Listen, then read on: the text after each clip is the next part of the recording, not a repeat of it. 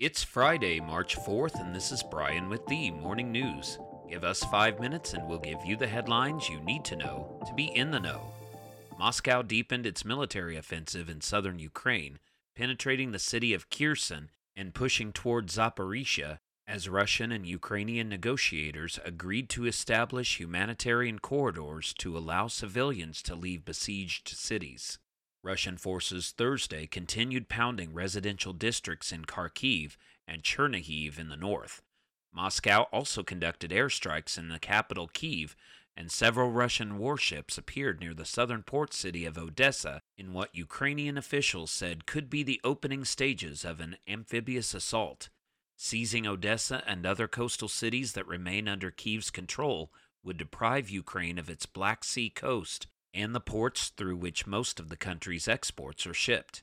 Ukrainian President Volodymyr Zelensky called on residents of Russian-occupied areas such as Kherson at the mouth of the Dnipro River near the Black Sea to resist, saying that sooner or later the Russians would be forced to leave. On Capitol Hill, the Biden administration is seeking another $10 billion to help protect Ukraine against the Russians' invasion, and $22.5 billion more to cover pandemic-related expenses, two major additions to budget talks already underway. The acting director of the White House Office of Management and Budget, Shalanda Young, laid out the requests for the supplemental funding in a Thursday blog post. They would be additions to a planned budget agreement that Congress is trying to finish before a March 11th deadline. Young said in the blog post that the money was urgently needed. The $10 billion to Ukraine would be a rapid escalation of the $1.4 billion provided by the United States since 2021, a reflection of the crisis caused by the Russian offensive that began last month. Young said the money would cover additional humanitarian, security, and economic assistance in Ukraine and the neighboring region in the coming days and weeks. The $22.5 billion tied to the coronavirus would pay for testing, treatments, and vaccines, as well as investments in research and efforts to increase vaccinations worldwide. Regarding the pandemic, Senate Republicans passed a measure backing the termination of the government's 2-year-old emergency declaration on the COVID-19 pandemic, and while the measure passed Thursday 48-47 along party lines, it is unlikely that it will get a vote in the Democratic-controlled House.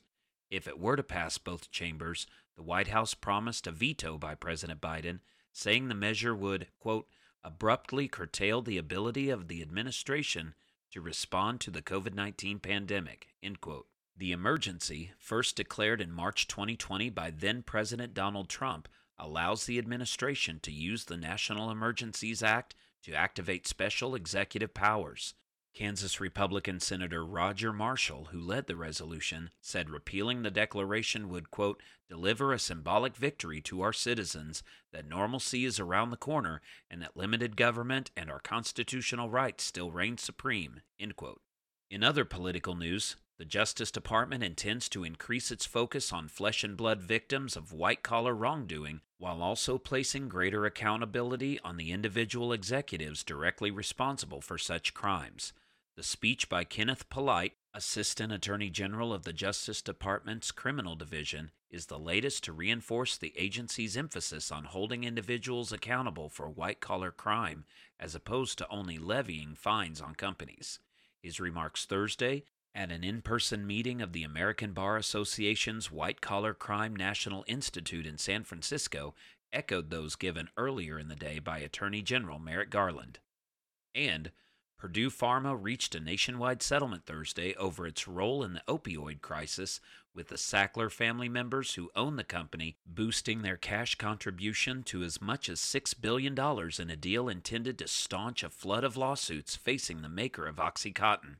In all, the plan could be worth more than $10 billion over time. It calls for members of the Sackler family to give up control of the Stamford, Connecticut-based company so it can be turned into a new entity with profits used to fight the crisis.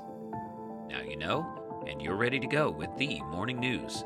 These headlines were brought to you today by Podmeo. Start your podcast easily at podmeo.com, the world's #1 podcast hosting. Subscribe to this daily morning brief on Spotify, Apple Podcast, and themorningnews.com. Thank you for listening.